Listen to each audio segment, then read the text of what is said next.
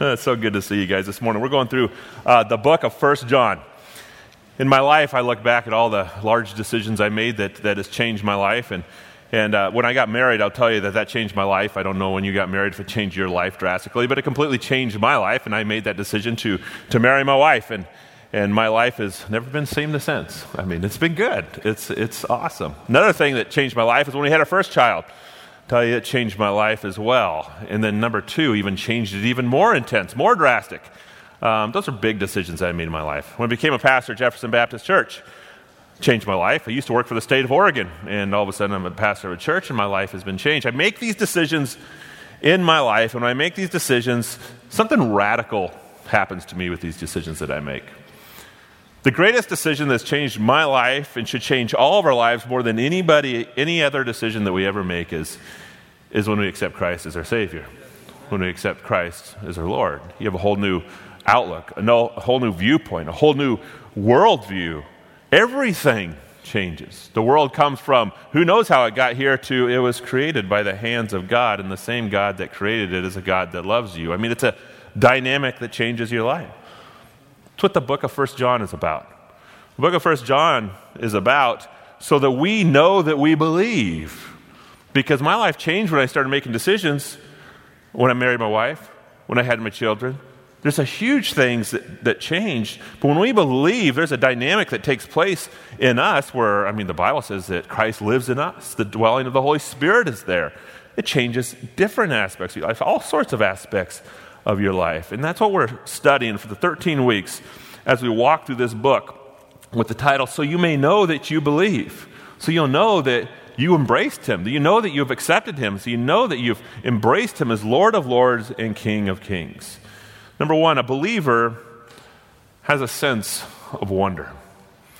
A believer has a sense of wonder. The greatest topic in the world is a topic that God loves us. It's the greatest topic in the world. Why is it the greatest topic in the world? Is because if God loves us, then God is not distant. If God loves us, then God is not unreachable. If God loves us, then God is not connected. So just that simple phrase, God loves us, puts everything into perspective of who God is. In fact, if God loves us, then it means He's not revengeful on me. I have an opportunity to live. If God loves me, then it means that all these accidents, disease, bad things, death, all those things that take place, it means they're in perspective. They can be in perspective because God loves me, so I can look at them knowing that God loves me even as this is taking place. He's not making it happen. Something else is going on. If God loves me, it means that He's not hovering over me for every mistake that I make. It means that His love must be unconditional because I know myself. There's no really anything in me that would be what God would even love me, for. It must be unconditional because I still make mistakes. And as I make mistakes, if He loves me, He's still walking with me. If He loves me, He looks after me. If He loves me, He helps me go through trials. If He loves me, He saves me from evil, corruption, and even death. God loves you is the greatest topic in the entire world. And of course, the book of 1 John talks about this love more times. That word is used more times than any other word in the entire book. So I want to look at our passage this morning in the King James Version. You do have the NIV, 1984, that is up there on your notes. But I like the King James Version a little bit more because it gives the description of what's going on in the verse. So I'll read in the King James and then we'll work through it. 1 John 3, 1-3 says this. Behold, what manner of love the Father has bestowed on us, that we should be called children of God. Therefore the world does not know us, because it did not know Him. Beloved, now we are children of God, and it has not yet been revealed what we shall be, but we know that when He is revealed, we shall be like Him, for we shall see Him as He is. And everyone who has this hope in Him purifies himself just as He is pure. So we work through this verse. I just want to break it into 2 different sections. This is John's wonder. John is going to give a description of his wonder. He's the author of the book. And all of a sudden, he's going to step back, and you're going to see his heart. You're going to see his attitude. You're going to see who he is. So we have to talk about John's wonder because he's the one that's writing the book, and this is just an outburst of his wonder. And then we'll talk about how we can get the same wonder that John has. John's wonder. Look at it. The first word is what? Behold, what manner of love the Father has lavished on us. See, what John is doing is he is describing the love of God all the way through his book. Chapter 1, chapter 2, he's describing the love of God. He's not describing the love of God right here. In fact, what he is doing is he is having a complete outburst in the process of describing God's love. So he's sitting here writing the book, and as he's writing the book of 1 John, let me tell you about God's love, let me tell you about God's love, let me tell you about God's love. He just practically just takes a break and says, oh my criminy, I can't believe how much I'm loved. Oh my goodness. He does what? In fact, for crying out loud, I mean, if I was going to interpret this, how would you interpret this word behold? What it is, it's see. But it's more than see. It's an expression of seeing. It's perceived. It's know. It's a shock to your system. And he's no longer even talking to you. He's no longer even talking to me. He just said, I just got to take a break from writing. For a crying out loud, I'm loved. For a crying out loud, I can't believe it. That this love has actually been completely and entirely been bestowed on us. This love that John is writing about, all of a sudden just made him go crazy because it hit deep. It hit deeper than just the mind. It made him absolutely go crazy to the point of, I can't believe it. I cannot believe that he did this. When we talk about religion, there's two different Christians, two different people that are in religion. And the two different people are a religious person and somebody that is a Christian. I'll just put it in those two different categories. A religious person and somebody who's a Christian. What is a religious person? A religious person believes that God owes them. I did this for God, therefore I should receive this. I'm doing this for God. God needs my help, and therefore, yes, I should be received in heaven. Yes, I should be able to get this. I don't even understand why God's not answering my prayers. I've been praying for a long, long time, and he's not answering my prayers. This is what a religious person does. It's almost a perspective that God is in debt to you because of what you do. But what is a Christian? A Christian is shocked at what was been done for them. Shocked in the sense of, I cannot believe that God loves me. Shocked in the sense that it's amazing that God loves me. Shocked in the sense that I have been astonished that God loves me. That's what a true believer is, and this is what John is showing us in this passage. Completely and entirely shocked. God is not in debt to me, I'm in debt to him. You know, we all go to work, and during the weeks, months, as we work, we end up getting a paycheck at the end of the week. So you work all month, or at the end of the month, you get this large paycheck, and as you get this paycheck, have you ever looked at that paycheck and said, behold, I'm shocked, I got a paycheck? You never say, behold, I've got a paycheck. Why do you not say, behold, I've got a paycheck? Because it's owed to you. It is due to you. You worked for it. So there's never a reaction that says, behold, I can't believe it. But when there is a gift, say you get this bonus that you were not expected. You know, you get this huge, huge bonus that all of a sudden just showed up. All of a sudden it's like, this is beyond the call of duty that my boss just gave me. Then the words come out, behold, I can't believe it. Because you received something that you did not deserve. You see what happens with salvation and our relationship with God is that our relationship with God shall shocks us. That I can't believe what I've received. None of us should say, I can believe what I receive, and God is a God, he's my God, and I can get what I want, and if he doesn't give me, I'm mad. No, we should be shell-shocked in the sense that I cannot believe what I have received. It's exactly what John is doing here. Number 3, John doesn't only know about God's love, he experiences it. Did I give you number 2? I don't think I gave you number 2. Okay, number 2 is John doesn't only see God's love, he feels it. That was the first one. I just gave that explanation. Number 3, John doesn't only know about God's love, he experiences it. You might be thinking, oh my goodness, we're Baptists. What do you mean experiencing God? Are we going to have this mystical experience that is going to take place? Let me just bring it down to earth. And the reason why is because Jesus brings it down to earth. That's when he came to earth as a man. He's bringing it down to earth. What does it mean to experience God? I say that I love to raft. Why? Because I have experienced rafting. I just say that piece. In other words, 2012, I went down the Grand Canyon River. It's a total of 16 days on the river, and you carry all your gear and all those things, and you got 3,000-foot cliffs. It's absolutely gorgeous, and the water is the biggest in the world. The rapids are some of the biggest in the world. So it's an amazing experience.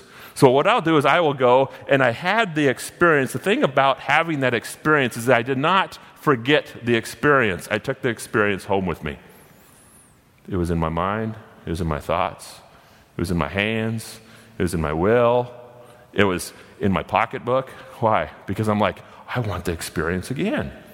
Well, we just received a Grand Canyon permit that we were supposed to go this last year, and really hard to receive a permit, but I don't want to go into all the details of getting the permit, but we received a permit, so we did not get to go this year because of COVID, but we get to go in 2022. So there's a group of the church that's going to raft the Grand Canyon in 2022. Well, what happens is that I'm completely motivated, completely excited. It's taken my mind, it's taken my will, it's taken my heart, it's taken my energy, and my wife would say, it's taken your part of our checkbook too. In other words, it's taken our money. It's taking a lot from me. Because why? I experienced it, and I'm in the process of consistently experiencing it, even though that I'm not there right now. That's what it means by experience. When I say that I love the Grand Canyon and I love to raft, I would tell you that it's not because it hasn't left my mind, because I did it once. It's staying with me. It's staying inside me. When I say I love to hike, I went on a hike for an entire month in the month of August. But when I say I love to hike, it's not like that hike is done. I didn't complete it and then all of a sudden it's gone for me. No, I'm planning on it next year. As I'm planning on it next year, it's in my heart, it's in my will, it's in my energy, it's in my emotions. It has gone past. This experience is carrying me in one way or even another. So what does it talk about when you experience God? When you're experiencing God, is when the logical reality that God loves you blows past the mind and goes into every part of your system. It goes into your hands. It goes into your will. It goes into your heart. It goes into your feelings. It goes into your emotions. It goes into your paycheck. It blows past your mind and is no longer a logical reality. It is a shock that you're loved by the King of Kings and the Lord of Lords. 1 John 3:1 says, "Behold, what manner of love the Father has bestowed on us." Now, they've used a whole bunch of different words in regards to the translations of this word. Bestowed and lavished are the two old words that they've used. NIV used lavished, and the New King James used bestowed. What does it mean? It means implanted, infused, injected. That it is stuffed inside of you. Stuffed inside of you to the point that you understand it, you perceive it, and it is starting to come out of your hands, it's starting to come out of your life, it's starting to come off your lips. It's something that has impacted your life. That's what it means. That's what it means. God's love has completely been implanted, injected. Experiencing God's love is when the truth of God's love overflows the mind into every single part of you, which would be your heart, your motives, your thoughts, your hands, your wills, your desires. You are grabbing a hold of something, the biggest thing you can possibly ever grab a hold of. When you grab a hold of Christ, you're grabbing hold of the biggest thing you could possibly ever grab a hold of. And that's why John just says, I just got to stop writing for a second. And I'm just going to react. I'm just going to react to it. I'm glad that he didn't stop writing. I'm glad that he just consistently had his reaction and just kept on writing. So we even get to see his reaction because he's no longer explaining the love of God. He is showing the love of God and what it has done to him. He is showing the love of God and the impact that it has had on him. He says, it's not something that's a logical construct in my mind. It is something that's hit every part of me. And I can't even keep my mouth shut as it has. Letter 4, John doesn't only believe God's love, he embraces it. We know the concept and how love works is love expects to be loved in return. Love expects to be loved in return. When somebody loves you, there's this calling that wants loved in return. Because if somebody just loves you, they want to have that relationship. Now, we have this in our relationships with our mates. We have this relationship with our children. We have our relationships with our country. We expect this love in return as we love them.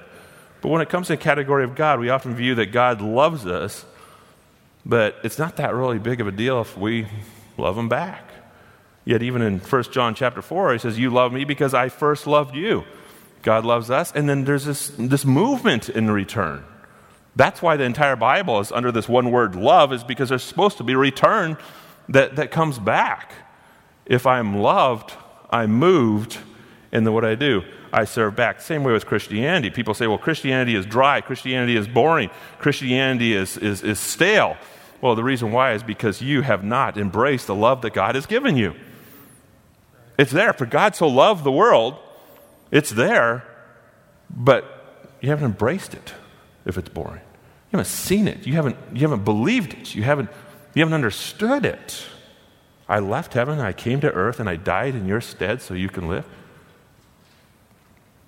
1 John 3, John explains it. Behold what manner of love the Father has bestowed on us, that we should be called children of God. Therefore the world does not even know us. What's John saying? He's saying, I have embraced this love that I am so different that the world that I live in does not even recognize me because it's hit me so hard. Why does it not recognize me? He explains it. Because it did not know him. And then all of a sudden he says, beloved, now we are children of God. He's not talking about the future. He's putting it all in perspective. He said, this thing has impacted me so much that the world does not even know me because it does not know him, and this is happening right now. This love is happening right now. I'm not talking about a love when I see God face to face. I'm talking about the present situation that I am walking in, a reality right now that I am absolutely loved by God. And since I've seen that reality, it's touched my heart, mind, thoughts, will, hand, checkbook, everything about me. I'm different. Number 5, John doesn't only understand God's love, he hopes in it. Hope drives everything about you. Hope is your motives for everything that you do. You work in hopes to get a paycheck, and you hope to get a paycheck. Why? Because you hope to feed your family and you hope to pay your rent. There is a hope that goes in the future that you are doing something in the present for the purpose of receiving something in the future. You exercise because you hope to be healthy, because you hope to live longer, because you hope to have a thinner waistline than you have right now. There's always a hope a reason why we do things. You sleep for the hope that you will feel rested. I've got a long day tomorrow, so what I'm going to do is I'm going to sleep or go to bed early tonight because there's a hope that you want to get in return. Hope drives and determines everything that you handle right now. Drives every piece of you. 1 John 3 explains it. Beloved, now we are children of God. We are now children of God. But there's something else that's driving me. And it has not been revealed what we shall be. But we know that when he is revealed, we shall be like him, and we shall see him as he is.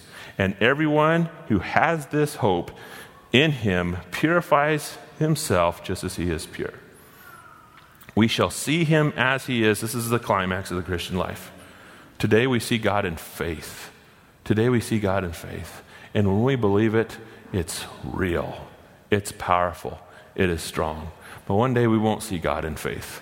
One day, according to that passage, we will see him as he is. And John hoped in that one day that I believe in faith will all of a sudden have this huge revelation of what is going on and what has been going on my entire life. And that is that I will someday see him as he is. And it carries so much power, according to John, that it purifies, this last verse, look at the verse, that it purifies himself. Just thinking about it. Look at that last part of the verse. For we shall see him as he is, and everyone who has this hope in him purifies himself just like he is pure. One day, I will see him face to face. It's the climax of the relationship that I have with God right now. And just consistently believing in it and consistently hoping in it literally purifies yourself, according to that verse. Something happens to you when you believe in God. Something happens to you when you believe in God. You might think, well, I've been coming to church for 40 years and I don't have a sense of wonder. I've been coming to church 5 years. I don't have a sense of wonder. I've accepted Jesus Christ as my Savior. I don't have the sense of wonder. How do you get this sense of wonder that John has? Because even as I study in this passage, I ask myself, he has a massive sense of wonder, a sense of shock, a sense of glory, a sense of beauty that I cannot believe what's going on. What about me? How do I get it? How do I get it? Number 6, if you want it, you need to believe that God has put you in His story. If you want it, you need to believe that God has put you in His story. What is His story? Here's a story, just explaining the entire Bible in a fast sentence, which we consistently explain, is that God loves you so much that He left heaven. He became a man, and when He became a man, He lived on this earth, and He lived a perfect life. And when He lived a perfect life, He was doing it for a reason. And the reason why He was living a perfect life is because He wanted you, and He wanted me. Lived a perfect life, and then He went to the cross as a perfect sacrifice. What? To proclaim and give glory to the holiness of God and to save the person that has completely defied it, which is you and which is me. And then He went into the grave, completely dead. And when He went into the grave, He rose again 3 days later, and all of this was done for the purpose of embracing you, for the purpose of embracing me. That's the story. That's the story of the Bible. All the way from the Old Testament to the New Testament, you see that. And right now we're living in the book of, in between Jude and Revelation, because there will be a day that we'll see Him face to face and He will come for our people. So we're in this timeline. Book of Revelation is going to come. So we're not there on the last book yet, but someday we will be there because Christ is going to return. I am in that story. You are in that story. And it is a story that every single person, whether you're a believer or not, longs to be in. Longs to be in. Do you believe that? Let me just prove it to you that every single person longs to believe in. Look at Hollywood. What's the theme of every single Hollywood movie? The theme of every single Hollywood movie is rags to riches. I mean, not everyone, but rags to riches is what they look like. You were a nobody, all of a sudden you're a somebody. Where did they get that? Where did they get that? They tapped into the human psyche and says, this is what everybody wants. They feel like a nobody, and one day they'll be a somebody. They are explaining the gospel right there. It's inside of everybody, whether they believe God or not. What's another one? I'm captivated by a love. I'm taken away by a love. All the movies say I'm taken away by a love. Why are they producing movies that are saying you're taken away by a love? It's because it taps into our psyche. It taps into our heart. It taps into our emotions. You died for a beauty. I mean, all the good romances out there are the ones that lay their life down for people. I have 3 girls. My wife, I'm married to my wife, and then I have 2 daughters, so I have 3 girls that are living in my house. All we do is watch chick flicks, and it's consistent. And I struggle always watching chick flicks, and I'm going to really reveal myself, and it's going to really sound bad, but there's not any passion in a chick flick, just a whole bunch of love. Somebody's got to die. There's not enough passion if you're just going to watch all these movies and nobody dies. You need something that can carry some weight in the process. Well, my oldest daughter, she has a boyfriend, and last week they said, okay, Dad, we're going to, you got 2 men in the house. You guys, we can choose a chick flick. And as we choose chick flick, we'll make sure that it goes, and with you guys as well, that somebody will die. So we did. We chose a chick flick that would actually go for both of us. And so we sat down and we watched the chick flick. It was called Braveheart. I loved it. Me and another guy, and my 3 girls were watching, and they kept, this is not a chick flick. It's like, what do you mean? He is driven for something that is huge, it's big, and he's dying for it. Where do you get that excitement? The gospel's written all over it. I'm willing to die for something I completely believe in.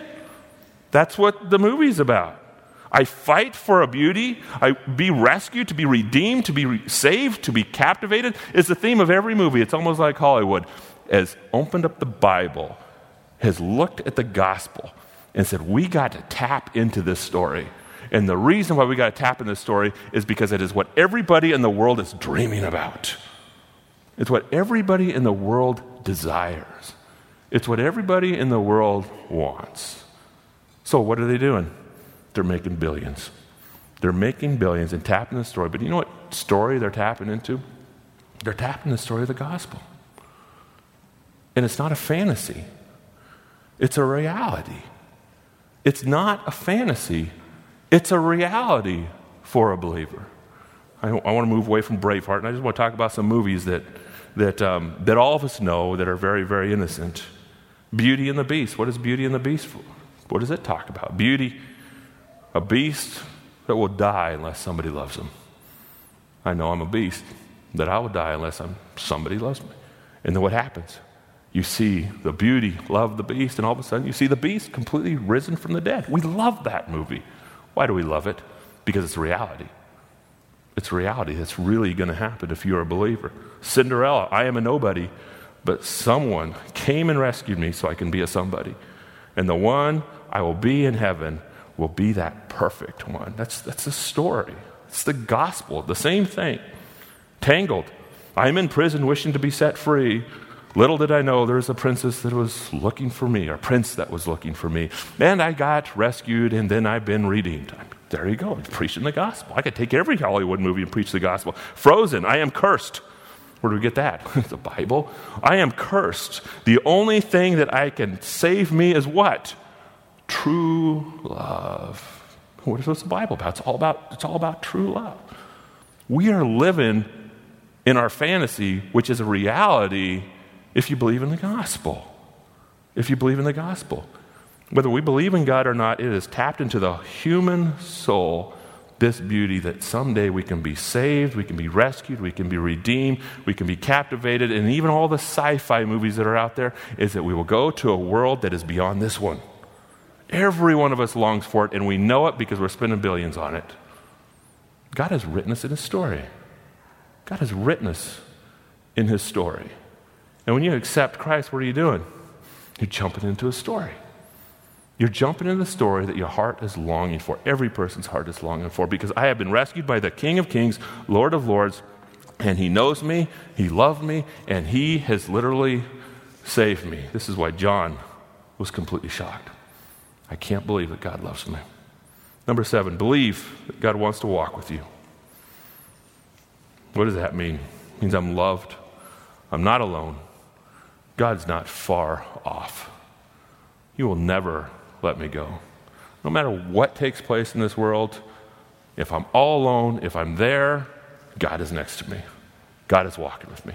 He didn't only die for me, which I have received, but if He's going to die for you, what else is He going to do for you? If He's going to die for you, what else would He do for you? In fact, what would He withhold from you if He's willing to die for you and lay down His life for you? The answer would be nothing. If God gave His Son, what else is He going to hold back? Absolutely nothing, as He is walking with us. Let's pray. God, help us to believe. God, the gospel is in front of us. The gospel is before us. Jesus left heaven, came to earth, and died on our behalf, and rose again so He can walk with us. The only thing that's preventing us from salvation is not believing it. Is not receiving it, is not taking hold of it, is not embracing it.